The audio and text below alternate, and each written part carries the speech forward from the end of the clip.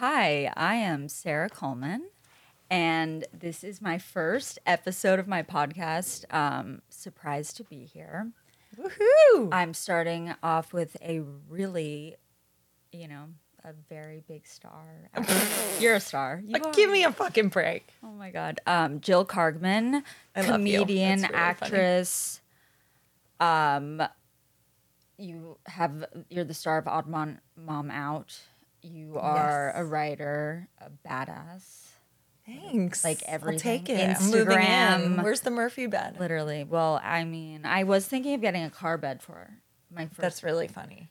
Yeah, they're $2,000. Oh shit! I was like, maybe a few episodes in, I can.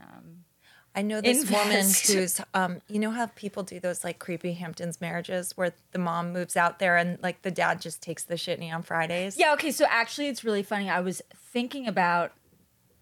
I've been stalking you for like a week straight. In the middle of the night, I'm like watching like YouTubes of you and this rabbi. Oh yeah, my rabbi. Yeah, and you don't do that. Do what? Your husband, you stay with him. So I stay with my husband. Yes. Also, we don't have a country house. Oh, good. I never aspire to have a second home. But what I was going to say is my friend found out that her husband was banging hookers in her son's race car bed. Amazing. Yeah. Wow.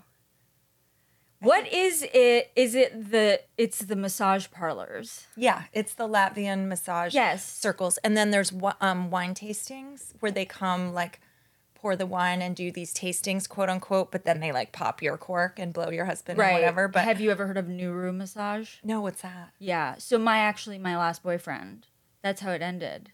He was doing like a special massage? He was doing that. What's Nuru mean? It is when you rub oil all over your body. Yeah. Isn't that normal massage? No, the masseuse does that on herself. Oh, on herself. And then on you. Got it. And then you like roll around. And then you roll your bodies together. Well, if that's not like begging for penetration, I don't know. And then you do that. And then who's not banging if you do Nuru massage? No one. No like one's not. You're doing everyone's it. I was like, oh, that's cool. Okay. I don't even like where they put their whole arm on you. I don't want your arm on me. I'm fine with like the digits. I know. And the thing also when you're getting the massage in the chair, they're like, if it's a guy, they're like pushing their dick up. Yeah. I've had that actually. Yeah, it's a lot. This particular one, I was like, oh my God. So your friend found out that. Yeah, she was having these like wine tasting dinners with other guys who were like July Hamptons widowers. And they would like pair off with this like circle of Eastern European hooker and they go and have sex in son's race car bed, like in all the kids' rooms. So you taste the wine. How did she find out that they were having sex in the bed? Because when she confronted him that she knew that the private investigator like found these funds from the joint checking account to this like wine sommelier circle that quote unquote curates your wine cellar. Yeah, She confronted him and was like, did you like fuck this bitch in our bed? And he was like, no, of course not. I did it in our son's bed. Wow. But so I was just picturing like the kid's vanity plate. It's from like Pottery Barn or something. It's like those. It's like the Pulp Fiction drive-in car. Like it's like a car bed. Yeah, they're amazing. But it had the kid's like name with no vowels or some bullshit, And did she stay with him? No, God no. Well, that's good. I mean, I don't know. No, he's an animal. He's an animal. He was like snorting coke off hooker tits in Reno. Yeah. A lot of them are. Wholesome. Yeah. No, I was thinking we could play just to like, warm up maybe a little bit. I don't know if I feel like we're warm, but I really want to do a word association. I'm in menopause, so I'm always warm. Yeah. Yes, I love word association. Okay. Like in Skyfall. Yes. James Bond, when he says Skyfall, bitch. Remember? Yeah. But I won't call you a bitch. I won't call you a bitch. That's okay. When I was trying to figure out the name of my podcast, I was harassing every person that is within 10 feet of me. And my one of the guys who works for me, he goes, you should definitely have bitch in the title. I was like, oh, cool. Thank you. Well, the thing is, then all the prudes like star it out, like they put an asterisk for the I or something. Yeah, I was like, I don't want to come in with being blocked. Yeah, like I'm gonna like. It might like them. suppress it on Apple or some shit. Yeah, you know what I mean. Everyone's so fucking prude. I know. I hate everyone. I wanted to like gaslight them. Just be like, this is going to be really wholesome. And then we talk about, new room massages. Yeah. It's gonna, and nothing about anyone's career. Like, I'm fine with whatever. You are in the driver's seat, and I'm along for the ride in this Corvette bed. All right. So word association. Okay. Arnold Schwarzenegger. Muscles. Love that. Country club. Tennis. Yeah. Doppelganger. German. I thought you were going to say Marilyn Manson. Oh, yeah.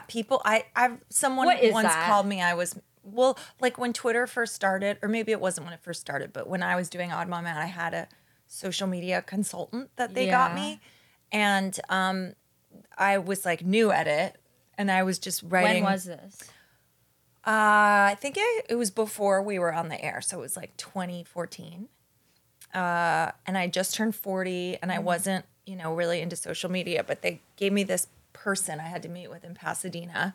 And they said like, okay, let's start, So I was doing some practice tweets and someone immediately wrote back like, you are Marilyn Manson in drag or something like that. So you basically have to develop a really thick skin, but I kind of already have one because I was old. But like, if you're a kid and you're, a young actor, actress, and you're a teenager or in college even, that would be probably extremely upsetting. Whereas I don't give a shit. Like I'm married with my 3 kids. Like I already have my life. I'm almost 50 in a year and a half. So I don't care. But if you're young and sort of more fragile, I think social media there's a really pernicious side. I like keeping up with my friends and seeing their kids grow up, but that would fucking suck to be taken down like that. Yeah, that would be horrifying. I find social media, it's such a double, there's like edged sword. There's really, really because I have so much, this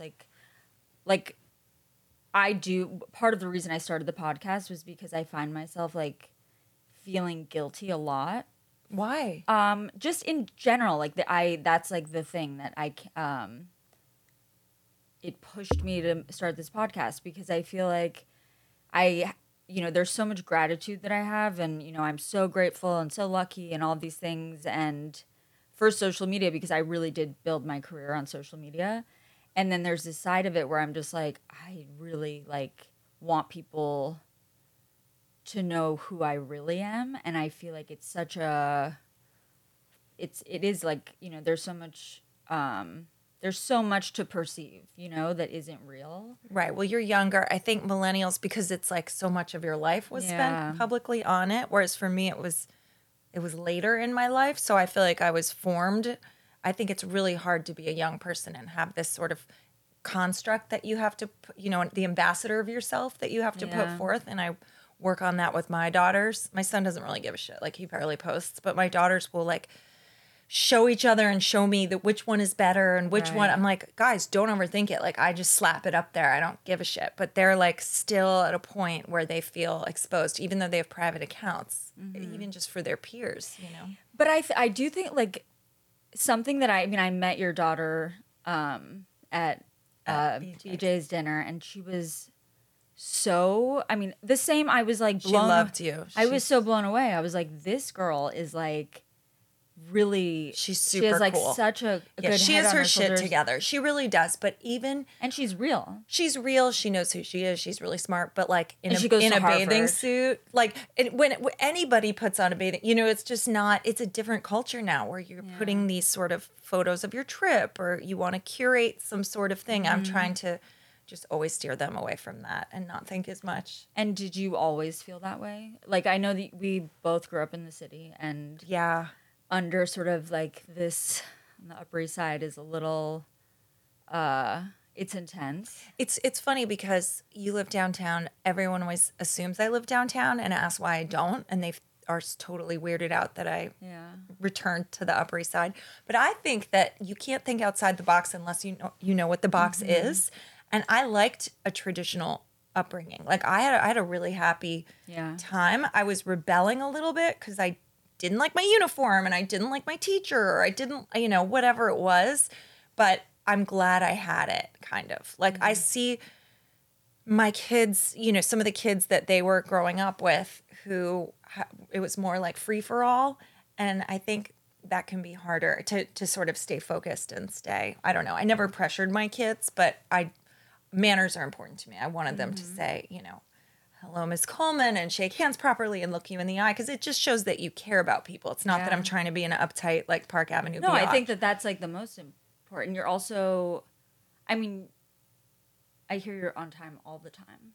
I was early today. I feel like I was raised, my dad would always say, if you're not 10 minutes early, you're late. Yeah, I mean, it's amazing. It sounds like your parents were just very hands-on, but like allowed you to be who you really are. Please, like, if you knew what I was doing at age 8, I would like take the subway down to Astor Place, walk around St. Mark's, because I thought it was like fun and pumps. I got my belly button pierced in like 6th grade at St. Mark's. I was and I had no cell phone. I was just like parading around and with my bag of tokens.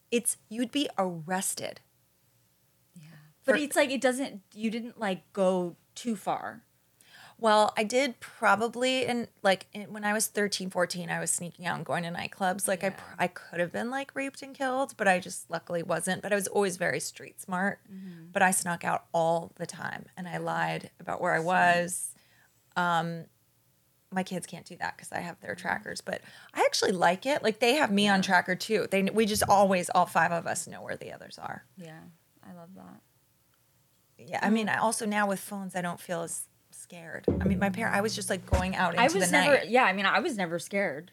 I was never scared either. I would be walking home. Yeah, it's horrifying. I was walking home alone through Central Park with headphones on. Oh, I couldn't do that because the rats. Oh. I don't care about the murderers. I care more about the rats. Oh, you don't like? I fucking hate rats. Really? It's like the one part of New York I can't stand. You don't go to the East Village? I go to the East Village, but I don't like walk through Tompkins Square Park in July or August ever, because you will have a sighting. Yeah. And you could put a saddle on some of those motherfuckers and like ride them off. Yeah, they can be. I mean, some of them have turned, like, they're not just rats. They're like creatures. They're creatures of the night because they are immune. It's like to everything. Yeah, like the poison is immunotherapy. Yeah, they're like super rats. I think they glow also. So when was your career? How did it?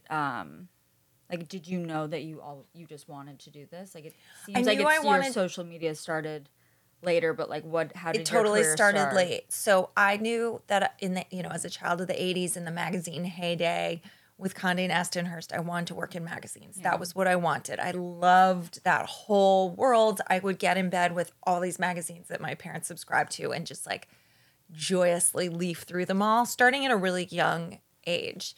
And then when I was in college, I came home. I started to come home a lot. Like, I really was just itching to get back to New York. And I made friends with this guy, and I went to his birthday dinner and was seated next to Amy Astley, now she's Architectural Digest, but she used to be beauty director of Vogue. And there had been this, you were probably too little to remember, but there was this incident in Singapore where this idiot American spray painted a car. His name was Michael Fay, and he was sentenced to a caning, like a lashes, which is like a whip, but it's like metal rod and flesh flies. So it drew this international attention to corporal punishment in Singapore, and all these people were horrified and decided they didn't want to go there and cover it. So she was like, I've had 3 writers cancel on this Singapore story on beauty because all these girls would get like boob jobs and almond eye shape surgery for graduation. So she's like, do you want to go? And this is back when magazines had money. So they sent me business class to Singapore. I was 20. Oh, my God. And at the time, it was pre 9/11, obviously. You could just like trade it in for a store credit. So I was like, hi, can I trade this ticket in and I'll go coach, but then I can go all around the world. Like, I basically had this store credit with American Airlines. They gave me like a really expensive ticket. Wow. So I wound up, because I graduated in 3 years, I skipped my junior year. All my friends were seniors, and I went on this like odyssey by myself, which was so cool. And I filed my story via fax machine, because I'm the crypt keeper.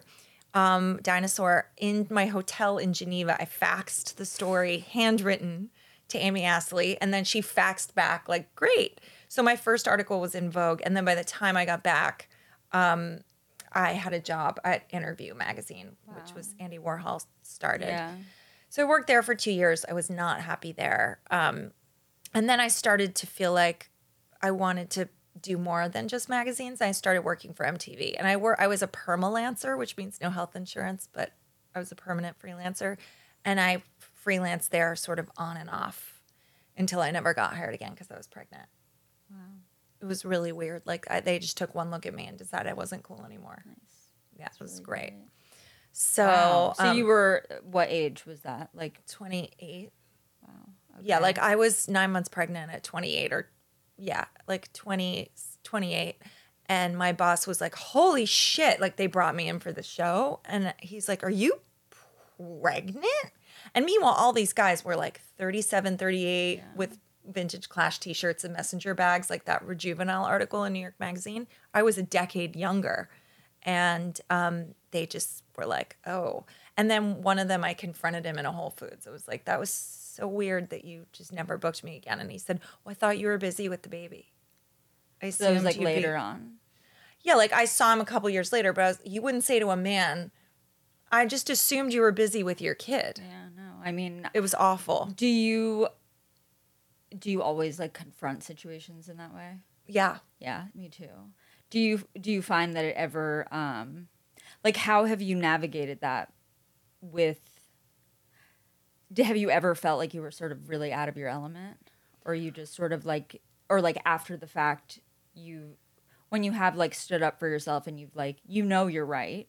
Yeah, I know I'm right. And after the fact you're like, oh, like, do you ever feel any sort of fear? No. You're fearless. And it's I'm like pretty amazing. Fearless because now that I'm older, I'm pretty fearless. I would say. When did that happen? I would say when I first, like people always ask me with Odd Mom Out, is that you? And I always say, it's me at 28. It's not me at 48. When I was 28, I had such a strong sense of self. I felt like this is me. I know who I am. And then you have a kid and it sort of shakes the Etch-a-Sketch on your identity a little bit because you feel a little bit vulnerable through this child. And you're suddenly like, first of all, you're exhausted. So I sleep 9 hours a night. My blood pressure is 86/60. I'm a freak of nature. Like I am a vampire and I go down for 9 hours. So having a kid was really hard for us. Mm-hmm. I mean, my husband, his sleep was uninterrupted, but I was just, a lot of it fell on me. And so I think I was more emotional because I was so fried. Like I just felt so sleep deprived for about 11 years. Yeah. That I feel that. I think it is a lot of the time like something, when you're like feel that way, there is like something so directly related to like your health. Yeah, I can take on anything if I'm well rested. Yeah. So I felt a little vulnerable then, and I had a harder time sort of advocating for myself just because you're just tired, it does throw things into perspective. So I wasn't gonna like throw a hissy fit about MTV because I had other things and I had my kid. So I was just really, the first couple years we felt like it wasn't a family, it was a couple with a baby because we could just put Sadie on my hip and go to Denmark and go everywhere. We were very much like shoestring, no baby nurse, no housekeeper, no babysitter. We had like a patchwork of babysitters if we had to go out to a birthday, but I would routinely bring my baby to a bar, like Sweet Home Alabama, white trash style, with like, hi, here I am in a bar with a baby. But I wasn't going to get a sitter for 1 hour to go to like your dumb birthday drinks, So we were kind of ragtag in the beginning. And then I had a second and third a year apart and a miscarriage in there. So it was like just sort of chaos for 5 years. And that time is kind of a blur for me. But I kind of built back up my resolve, and then by the time I had my show, I feel like I had more balls than I had even pre-children. Like I just feel like all the chutzpah, the tank was refilled. I didn't care. I had my priorities. My family was kind of first and everything else was gravy. So I just didn't give a shit as much. Yeah. Do you think that when I like watch Odd Mom Out, I was wondering, like, throughout the whole thing, I was sort of like, I wonder if, if you sort of speak your insecurities out loud, they sort of lose their power.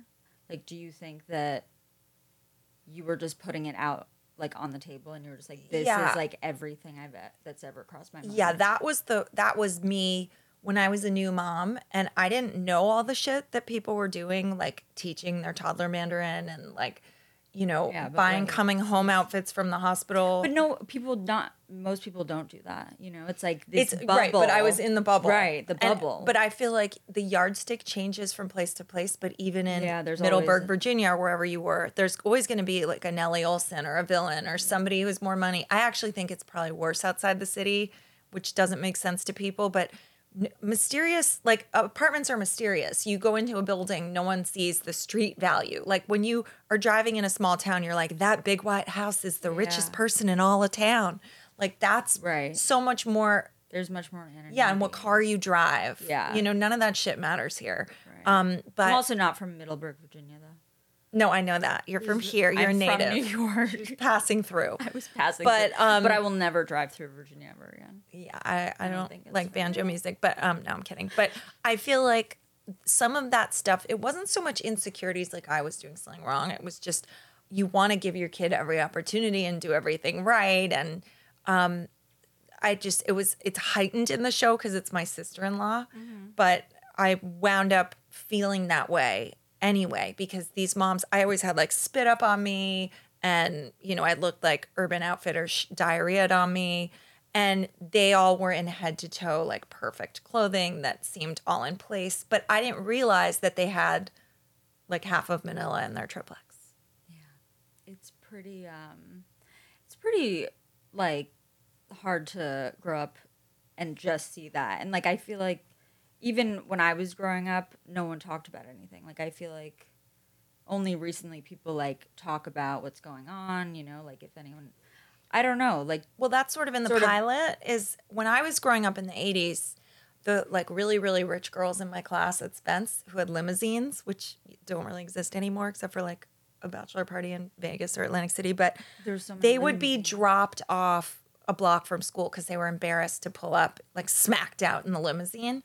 Whereas now they're like, pull right in. There's this whole sort of fabulosity on like reality TV and all this stuff that celebrates kind of wealth and billionaires and status and, just like living your best life, quote unquote. Whereas I feel like that was, even though everyone thinks of the 80s as Gordon Gekko, greed is good and all that, and this sort of hyperbolized Wall Street culture. That has like the image. It's very much that image of the 80s, but people, there was an embarrassment of riches. Oh my God, Hard Money. Yes. Okay, perfect. I love this cover. Yeah, it's great. Right? Yeah, but now people are showy about it. I know, it's so terrible. And I think kids are showy. I mean, I always tell this story, but when Ivy was 2, we were standing outside school and she said, "Mommy, why are you the only mommy at school without red bottoms on your shoes?" Oh my God. And I was sort of like horrified, but proud that she noticed. Also because and I was like, "Oh, I don't spend $1,000 on shoes. I don't do that." So I just sort of always told my kids, "Why don't we have a country house? Because we're never going to get that. And mommy doesn't know how to drive. Sorry." And if do you think you like, even if you could, would you? I mean, if you can. No, I can't drive. Can your husband drive? Yeah, he drives us everywhere. But our thing is that I don't. Well, the thing is, like, if you have a country house, you have to go there, and I like to travel. So our biggest splurge is travel. Like, we travel a lot, and I'd much rather do that than have some bricks and mortar place I have to go to and to hang my hat. Psychologically, I don't feel the need. Yeah. And do you have people, like, how did you deal with those sort of, like, you live on the Upper East Side, you sort of are around all of these. I'm kind of midtown, but yeah, I'm Upper East Side adjacent. Right, Dorito. I grew up on 58th Street. Oh, so you're Dorito. I'm Dorito. Love it. Yeah. I know. I was reading, I mean, really, like, you're kind of the smarter, you had, like, a smarter path. I was, like, a little bit less smart. No, you're so smart. I was like, Westminster, you went to Taft. I got kicked out, but that's kind of a badge of honor now, like, looking back. I think I was the only, I feel like people, like, I was really bad. Like, there was no boundaries. I was, like, going out at, like, 12. Right. Well, that's why. See, I got over it. Like I was Same. I being got over really it by bad. the time I was like 18. I was like, I am never gonna do. See, I got over it at 15 because I went to boarding school in 10th grade, and by Same. then I reinvented myself as the goody goody.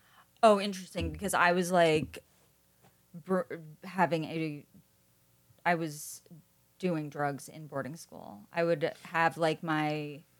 It was just so outrageous. I don't even know. I was like, oh my God. It was crazy. I had my drug dealer meet me at the Pizza Hill, and I would just like bring it up and like, probably, I can't get in trouble now. No, of course not. What are they gonna do? I'm sure they knew. I'm sure you weren't the only one. No, I was. I was the one. I was like bringing the. Oh, you were the dealer? I don't know if I would call it dealer. I was sharing. Okay. You know, I was just I like, get it. You're a generous person. I was generous with You're it. a very generous individual. Very generous. But yeah, like really, when I did ask, you know, not to ever come back, I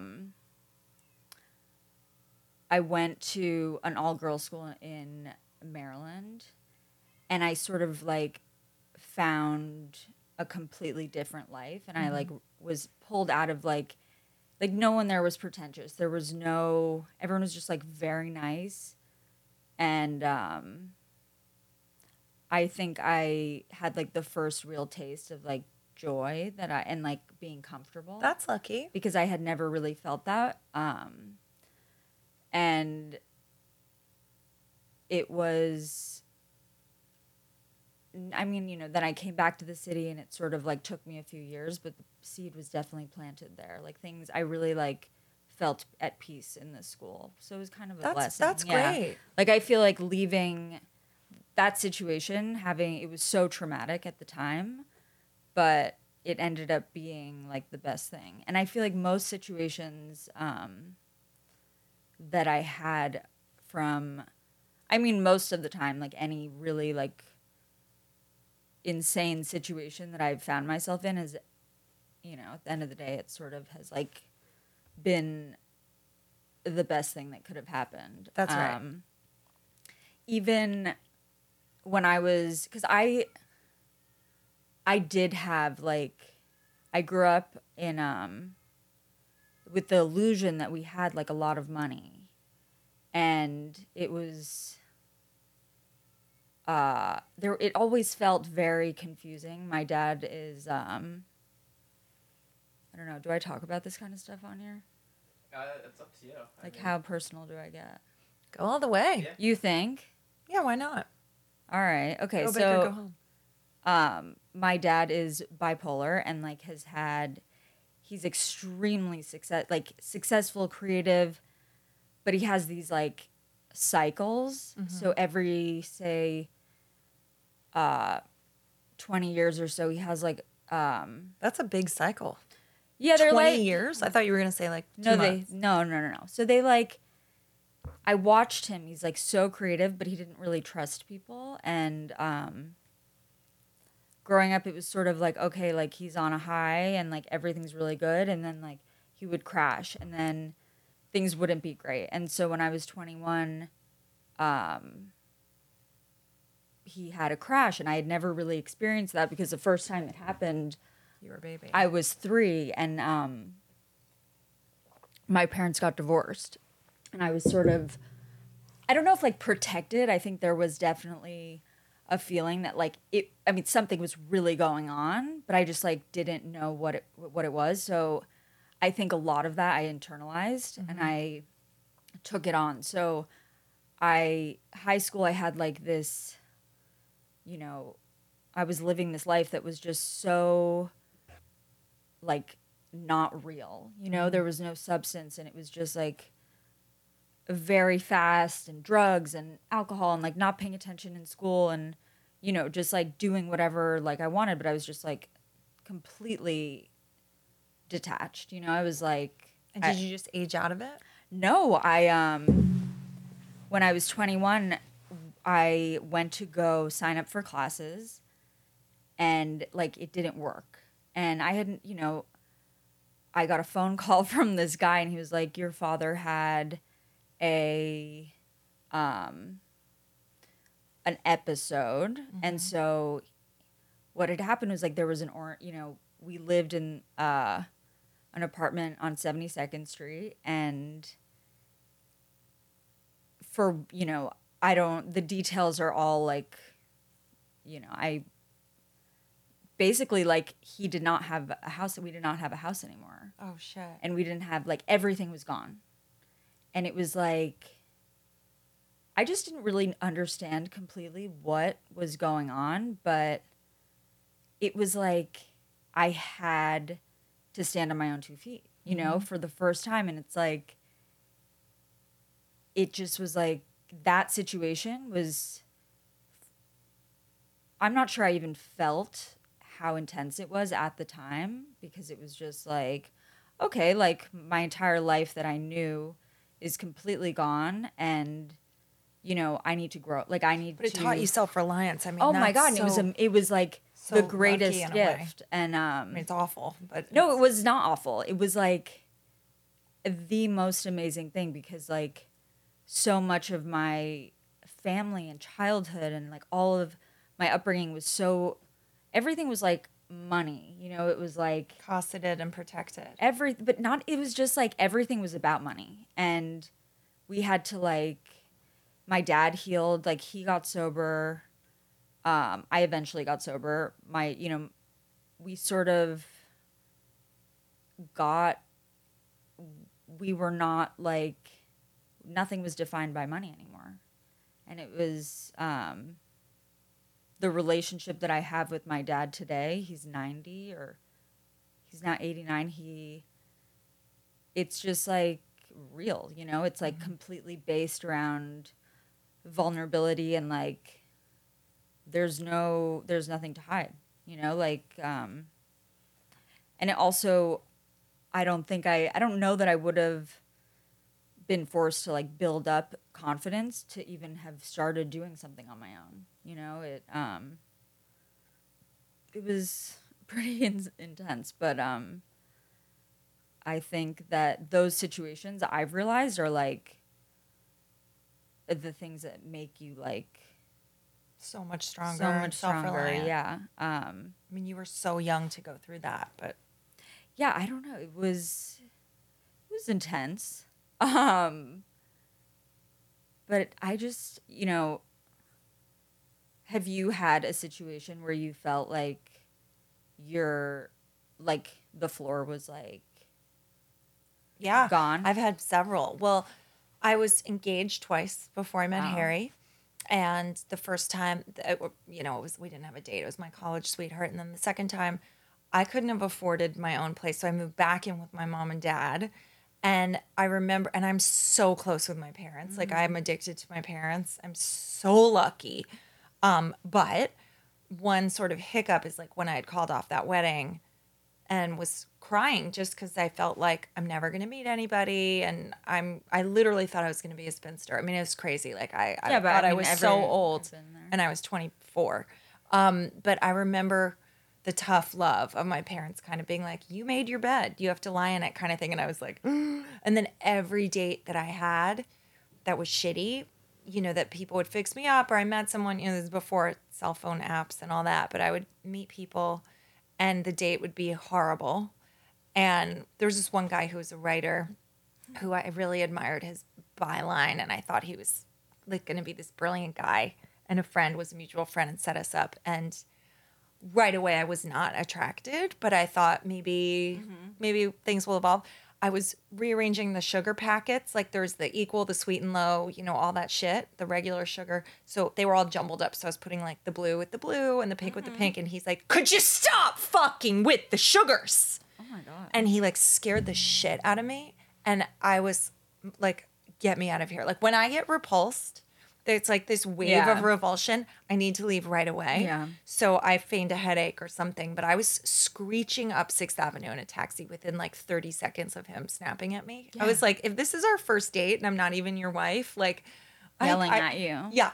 So every time I had a bad date, which was often, I would just cry. I'd go home and cry. And I'd be crying in the backseat of the cab being like, you ruined your life, you fucking dumb bitch. But, luckily I didn't. And I met Harry. Not that you like need a man to show you that you did the right thing, but that whole Whitney Houston-y thing of like, you have to love yourself first, like that didn't happen for me. I was definitely looking.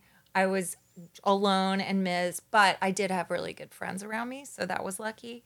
But I had that feeling of just being kind of lost. But if I didn't have my great friends around me, and Hedwig and the Angry Inch had just come out, and we saw it at the Jane Street Theater when it was off Broadway, and I burst into song on the cobblestones, and my friend Trip was like, "You're back. You're back. I lost you a little bit in that relationship, but you're back." And I knew I'd be okay the whole time. It wasn't like that free fall kind of desperation, but I was definitely sort of lonely and scared about the future.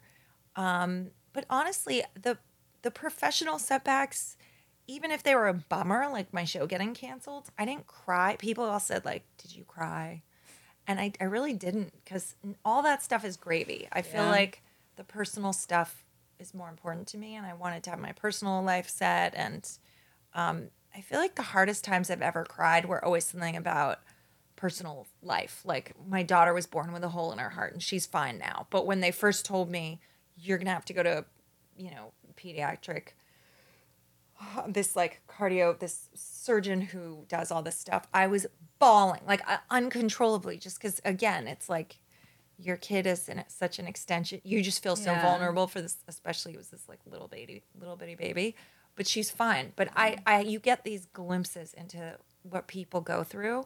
And, when I was in the hospital, I also volunteered at Sloan Kettering for many years, and you just see the suffering of these parents with sick children. And I just feel like nothing bothers me. Like stupid shit doesn't bother me, because I know the gauntlet that people are going through, and I tend not to sweat the small stuff ever because of those Mondays that I volunteered.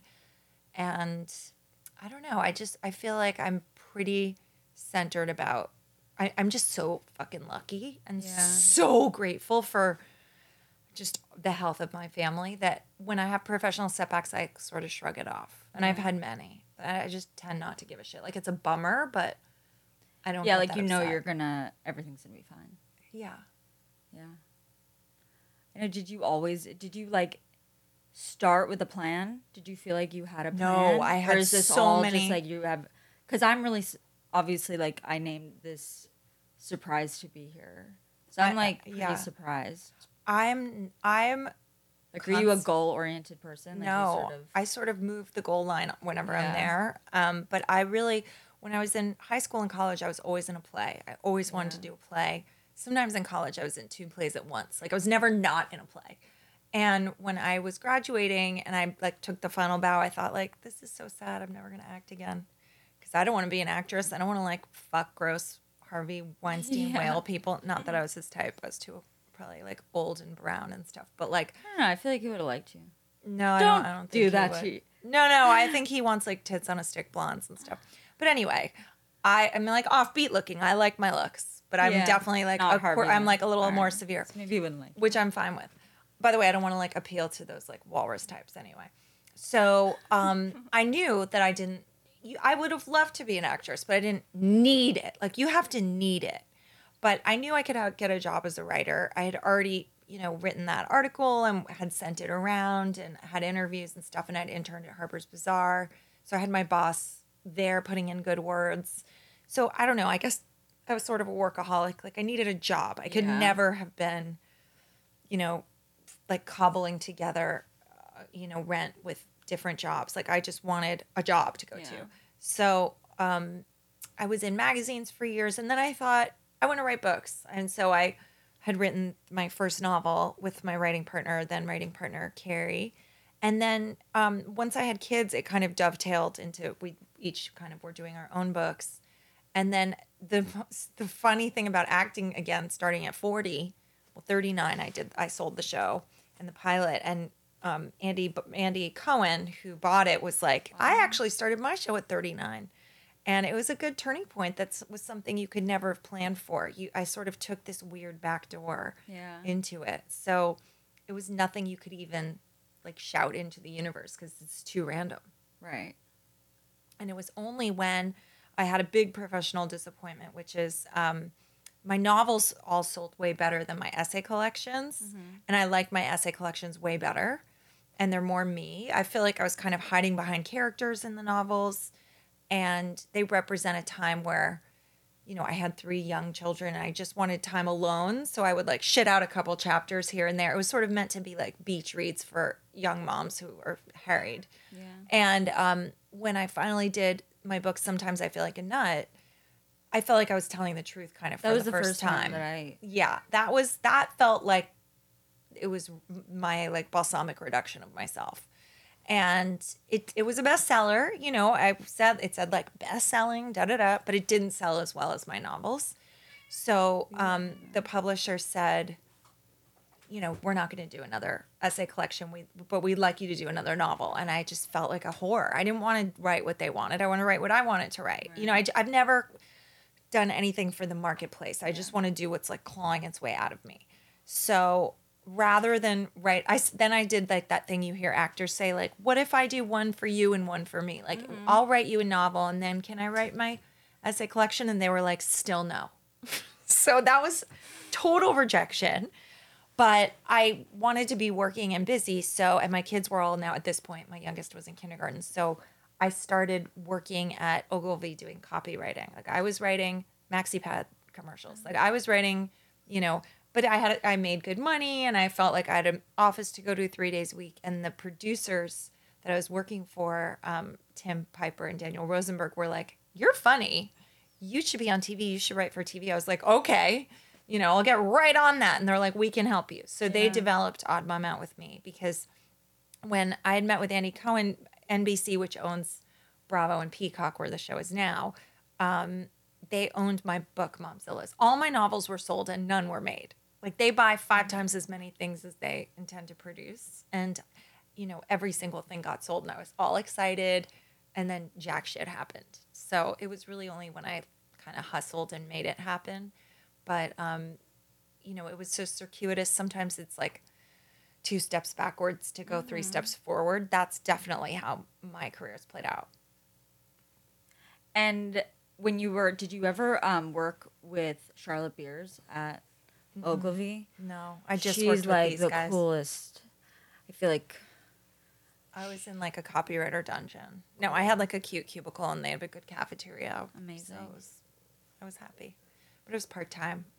It's interesting to hear you talk about it like in hindsight because it seems just so, you know, like when you're in the moment of like these situations and you're just like, it's like whatever decision you make, everything is just sort of ends up being okay. I mean, I talked to like, I've had, even at like 34, I think I'm like so old and like whatever, but oh my God, I could be your mother. No, but like, you know, just sort of my 20s, I feel like when I watch like anyone who works for me or, you know, that I meet that's like in their early 20s and they're sort of like, I just don't know what I want to do. And I'm like, yeah, I like literally I moved home with my mom when I was 27 years old and I was, you know, I was looking for a job and things were just really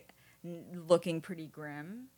And, you know, I just sort of, I think the most important thing for me was like reaching out and talking to people and seeing like, you know, really listening to their advice, not sort of just, you know, just like, you know, what did you do in this situation, you know, and like being really honest with myself. And like, I never thought I'd do what I'm doing. I don't even know how it feels like, you know, you work every day and then you sort of wake up and you're like, oh, wow. Like if you work hard every day on something that you love to do and your self-worth is sort of, you know, good enough, and you don't sort of just run away from it, like you just keep showing up every day, even if it's whatever happens, it seems that things just they make sense, it's Yeah, like, and some days you feel a little powerless because it's not happening fast enough, but you have to understand, especially in a creative endeavor, you have to give yourself permission to lay fallow and Yeah. not necessarily be productive every single Yeah. day. And I've had days, I mean, in the pandemic, we were all kind of off the hook a little Yeah. bit. But then even after the pandemic, people were like, oh, I wrote this masterpiece. Shakespeare wrote King Lear in a pandemic. And, Shakespeare didn't have 3 kids to deal with. But even, I mean, my kids are older, but I just still felt like I'm just still not ready, or I don't want to do something just yet. And you can't Yeah. pressure yourself. Yeah, I mean, I think everyone feels that way. It's sort of, I don't know. I think like just throwing yourself out there and like seeing what happens. I've always been a sprinter. There's sort of marathon personalities where they can be consistently You know- doing it every day. I have like fits and starts of Yeah. productivity where I'll like shit out something I'm really proud of and then take a day off and then go edit it or something like that. Yeah, I mean, I definitely need that. There are days where I'm just like, I just really can't do it today. You just can't do it every day That's right. at all. I mean, it can be so exhausting. Yeah. The people that you grew up with, are they like your closest friends? My or are they closest people friends that you've are met? my 5 bridesmaids in my wedding. 1 is from Spence when I was little, 2 are from high school, and 2 are from college. And they're my same 5 best friends. Like, they're my sisters. The thing about having kids is you make these new friends, and some of them are great, and some of them suck, and you have to like weed the friendship garden. Because originally, they say like it takes a village, and there were women I actually really cared about, but it is just kind of passing through. Right. And sometimes, I'm from here, so it's different. If there's natives, commuters, and settlers, and if you're a settler, I think some people turn to their school as a community, and that's like where they fish for friends. Whereas like I kind of already had my friends, and I made new friends, Yeah. especially with my oldest. You kind of bond more with your first kids class. But, sometimes you get to the bottom of people, or you date them as couples, like 2 couples go out. And some of these people like go on fucking ski trips together, and they just met 5 minutes ago, and then Yeah. they're godmother of their next kid and shit. And that's not me. Like, and I made a couple mistakes where you meet people, they seem normal and cool, and then you realize like they're just not your people. So Yeah. weirdly, I have like weeded the friendship garden You like throughout. open yourself up, and you're like, I could try this, and then Yeah, but I feel always that. keep 10% for myself. Like Right. I'm never really, they're never going to be as close to me as my original Right. 5 best friends. But I always will make an effort now, even in college. Sadie's friends, I actually really like the parents, and we have like a chat group and pictures of the kids on their trip and stuff. But like, it's just not the same as the history. You just have a different bandwidth, I guess. Yeah. And how has like your relationship with your husband, how does that change like with your career? Do you think that Such a great question. I was honestly, Sarah, like, so my friend Kira, I went to her 50th birthday last weekend, and they were saying they've been married longer than us, way long. So we've been married 21 years, and I think they're 28 years. They met when she was 21, really, really young. And he actually read at her 50th birthday, he read the poem that he wrote her for her 21st birthday. It was very cute. And he said, we've had 3 marriages, but to each other. Wow. And that totally struck a nerve, because I feel like the bump in my marriage where I had a hard time was those years with little kids, because I felt like I was doing more of the work. And Harry would always, I'd be like, there's diarrhea up the back. And Harry would say like, you're better at it. You're Right. better. I'm like, well, I have no choice. I had to get better at it. But also because I was a writer and he worked, Right. in an office. So I just was up to my elbows in shit. And I started getting really resentful that as a woman, and even later when I was working, the school still calls the mom first. Yeah. There was just, I had all this resentment. But you know what? We got through it, and we started taking trips. Like, we didn't take any trips for 5 years Like you or did something. stuff together. Yeah. You made, And like, when an effort. it's funny because when we went on our honeymoon, we had a fabulous honeymoon. And when we came back, Where did you go? we went to Italy. We did a road trip. Oh, nice.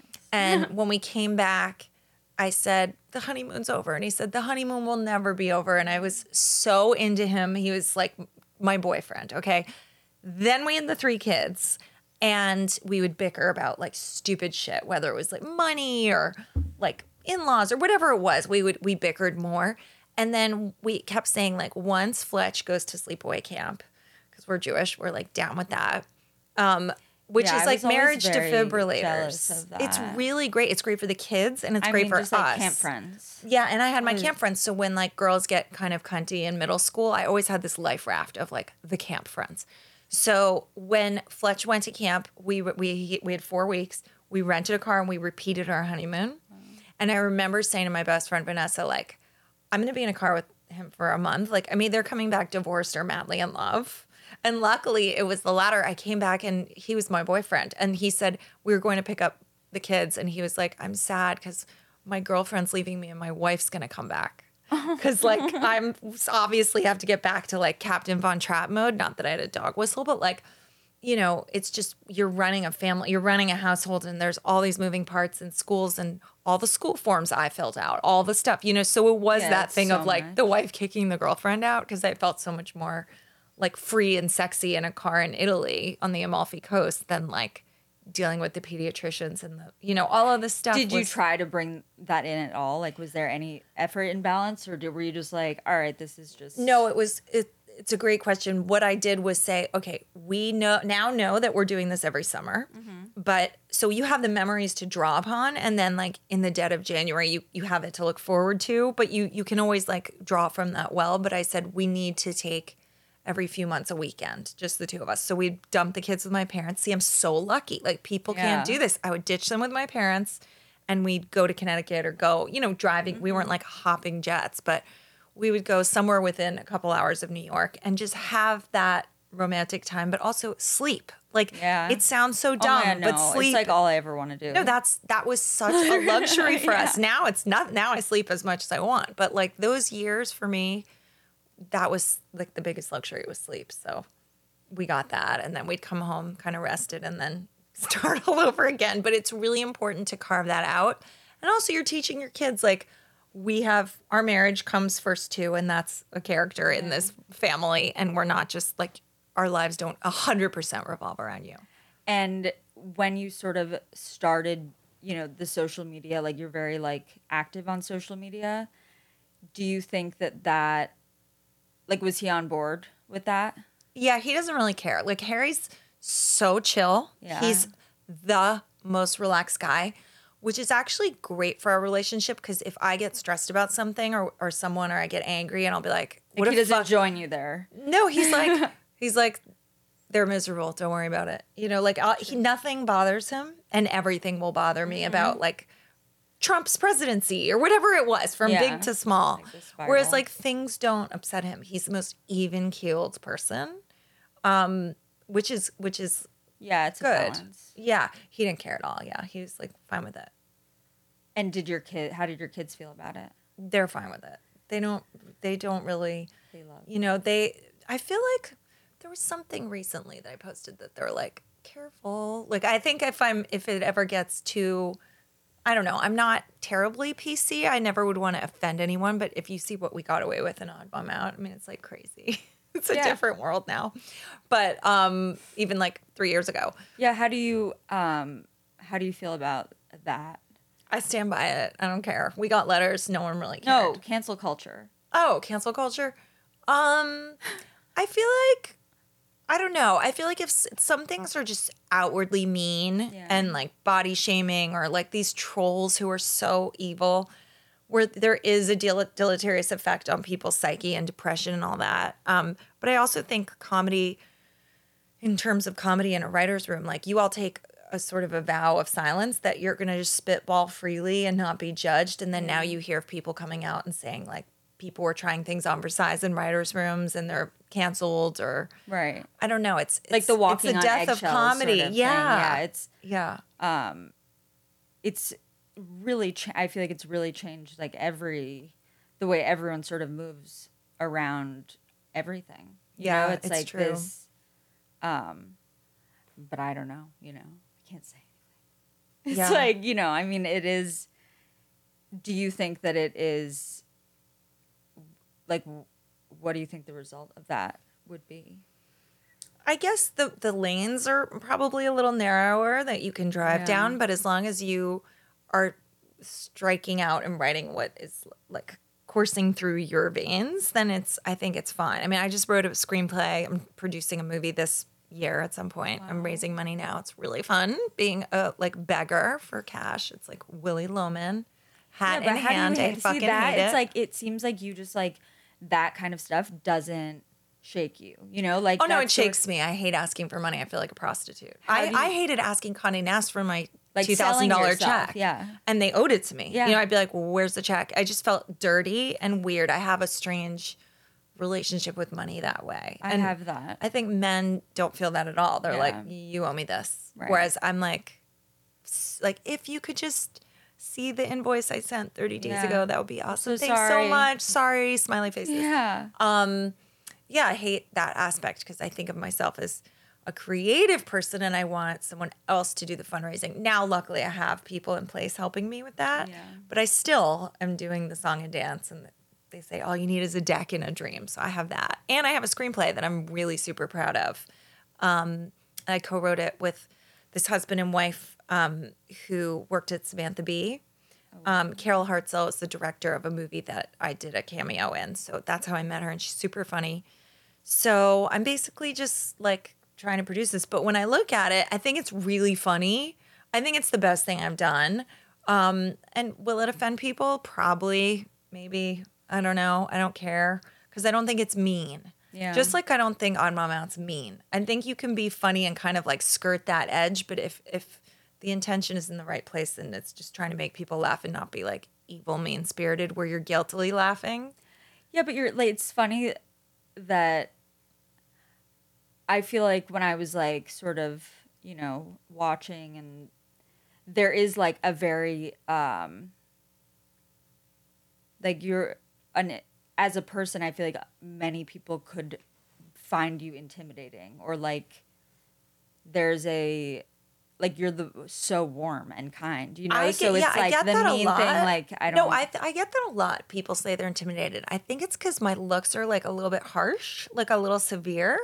But I'm actually the nicest person. Yeah. So here's how I work. It's like the earth. Okay. So there's like the crust, which is really super nice. Yeah. And then there's the mantle, which is like the lava, the hot lava. Like if you fuck with my kids or me or my husband or anyone I love, you're dead to me. Mm-hmm. Dead. And then there's the core, which is nice again. Yeah. I get that. Yeah.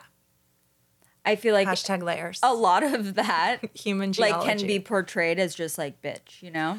I've gotten that before, but those are people who don't know me. So Right. I don't what they think of me is none of my business because I know I'm nice. I don't really care. And if their snap judgment is like saying I'm a bitch, then I probably wouldn't like them either. Right. You know what I mean? I don't You don't really wanna care be what there. people think because I probably wouldn't like them. I don't like most people. Yeah, I mean,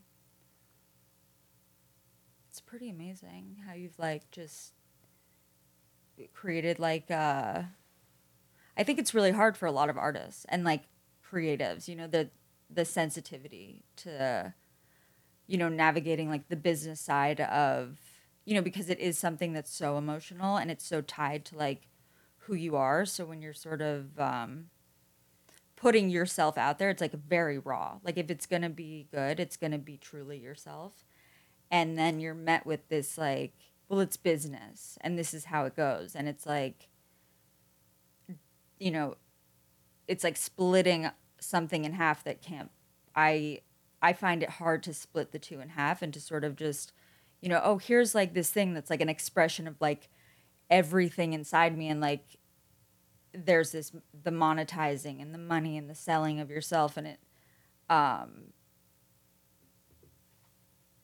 it's very hard to navigate. I found it that at times it can be isolating, and it's definitely been a hard thing for me, like having someone in between me and a person that I'm working with, like a business sort of like that side of it is super helpful, but also, you know, finding those people that you can trust to like run the business side or to, you know, speak for you and speak honestly for you. I feel like that for me has been the challenging part, and sort of, you know, knowing who you are and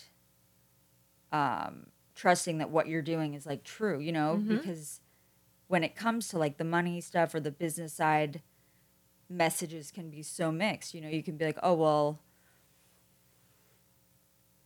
it's just so personal, you know? So how do you separate your art and like the things that you create from that, you know? Because I just think it's not what I do is not for everyone. Just like, Right. you know, anything great, I think, Yeah. is not for everyone. I would much rather have a loyal, small, specific following than appeal to everybody and be like, you know, a crowd pleaser. Because then if you're a crowd pleaser, you have no thorns. I think what makes people interesting is like all their I love their edgy that. parts. That's You like know, the I don't best want it answer. pumised out. If you pumice it Yeah. all out, then, you know, what's the point of that? Right. So I don't take it personally because I know that there's shit that everyone else loves that I can't stand. Right. And so I just am doing it for myself or for the people who get me, not for everyone. That's really like the best answer possibly, you know? I mean, it seems so obvious, but it's like a person who's a creative in that situation doesn't always think that way, you know, because when there can be like 100 people that are saying like how amazing it is and, you know, you're doing great, and there's like one person who says something, I feel like that can be sometimes louder, you know? It's like That's really what Madonna said. focusing. She did. Yeah, she said like if there's a room of 100 people and 99 love me and one hates me, I that person is louder to me. And I was like, that's so weird. Yeah, I'm you don't. I'm not like that at all. Yeah, I'd be like 99 people love me. Fuck that person. yeah, They're but an that idiot. also I feel like She's Madonna. Like who cares what that one person? you had like the core, you know, like it seems like your parents were so like I think that it's amazing. It's almost like speaking a different language, because I feel like I didn't have that feeling like of safety, you know? And when I'm talking to you, I'm like, it seems like that's your default, is to be like, oh my God, like, you know, they love me. And I mean, for me, it has been like, my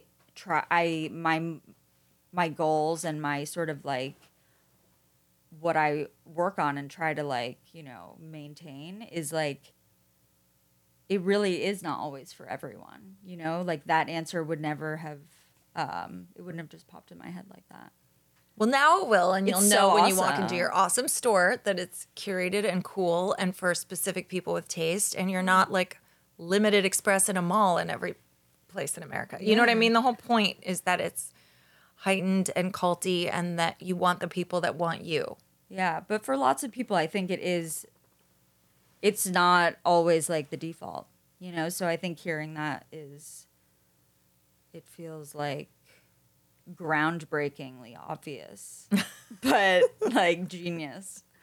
I was, you know, when I was thinking about you coming here, and I was like, you know, we don't know each other that well, and you were so like, you know, I mean, first of all, you emailed like right back, like, Oh, I always do you're that. just like the man. I mean, I don't get when really, people like really disappear for 4 days. really- It's so weird. yeah. I mean, it was just you know, having you here and like I was thinking when I even called BJ, and I was like, okay, so like, tell me. We share like, a very close friend, by the way. yes, who's listeners. also like the most amazing. Who's the woman. best? Who's the And, best? I've been friends with her for 25 years. you know, the thing she said was like, you're the most loyal friend. That's exactly right. Yeah, and that is like, I will for me, cut yeah, you if someone like fucks with my friends. They're dead to me. it's the best quality. Like their boyfriend from 8th grade, though, I'll snub. Like I'd rather be immature than disloyal. Yeah, I mean, I completely agree with that, and at times am. And for now, like after this, I'm not. Well, maybe, you know, I was like, I want to be unapologetically myself. Yeah, I feel like you are. Yeah. But there is the apology that comes later. Yeah, in my okay, mind. you have to beat that out. I'm gonna with a stick. I'm gonna beat it. Beat it out. 0. Like I'm done. But yeah, it was like really amazing having you. And thank you so Thank much. you I'm so much so for honored to be the coming. inaugural guest Oh my in this God. fabulous room. thank you so It's such much. a happy, joyful womb, and I love the It is a octagonal. womb. It's like an Asher cut ceiling.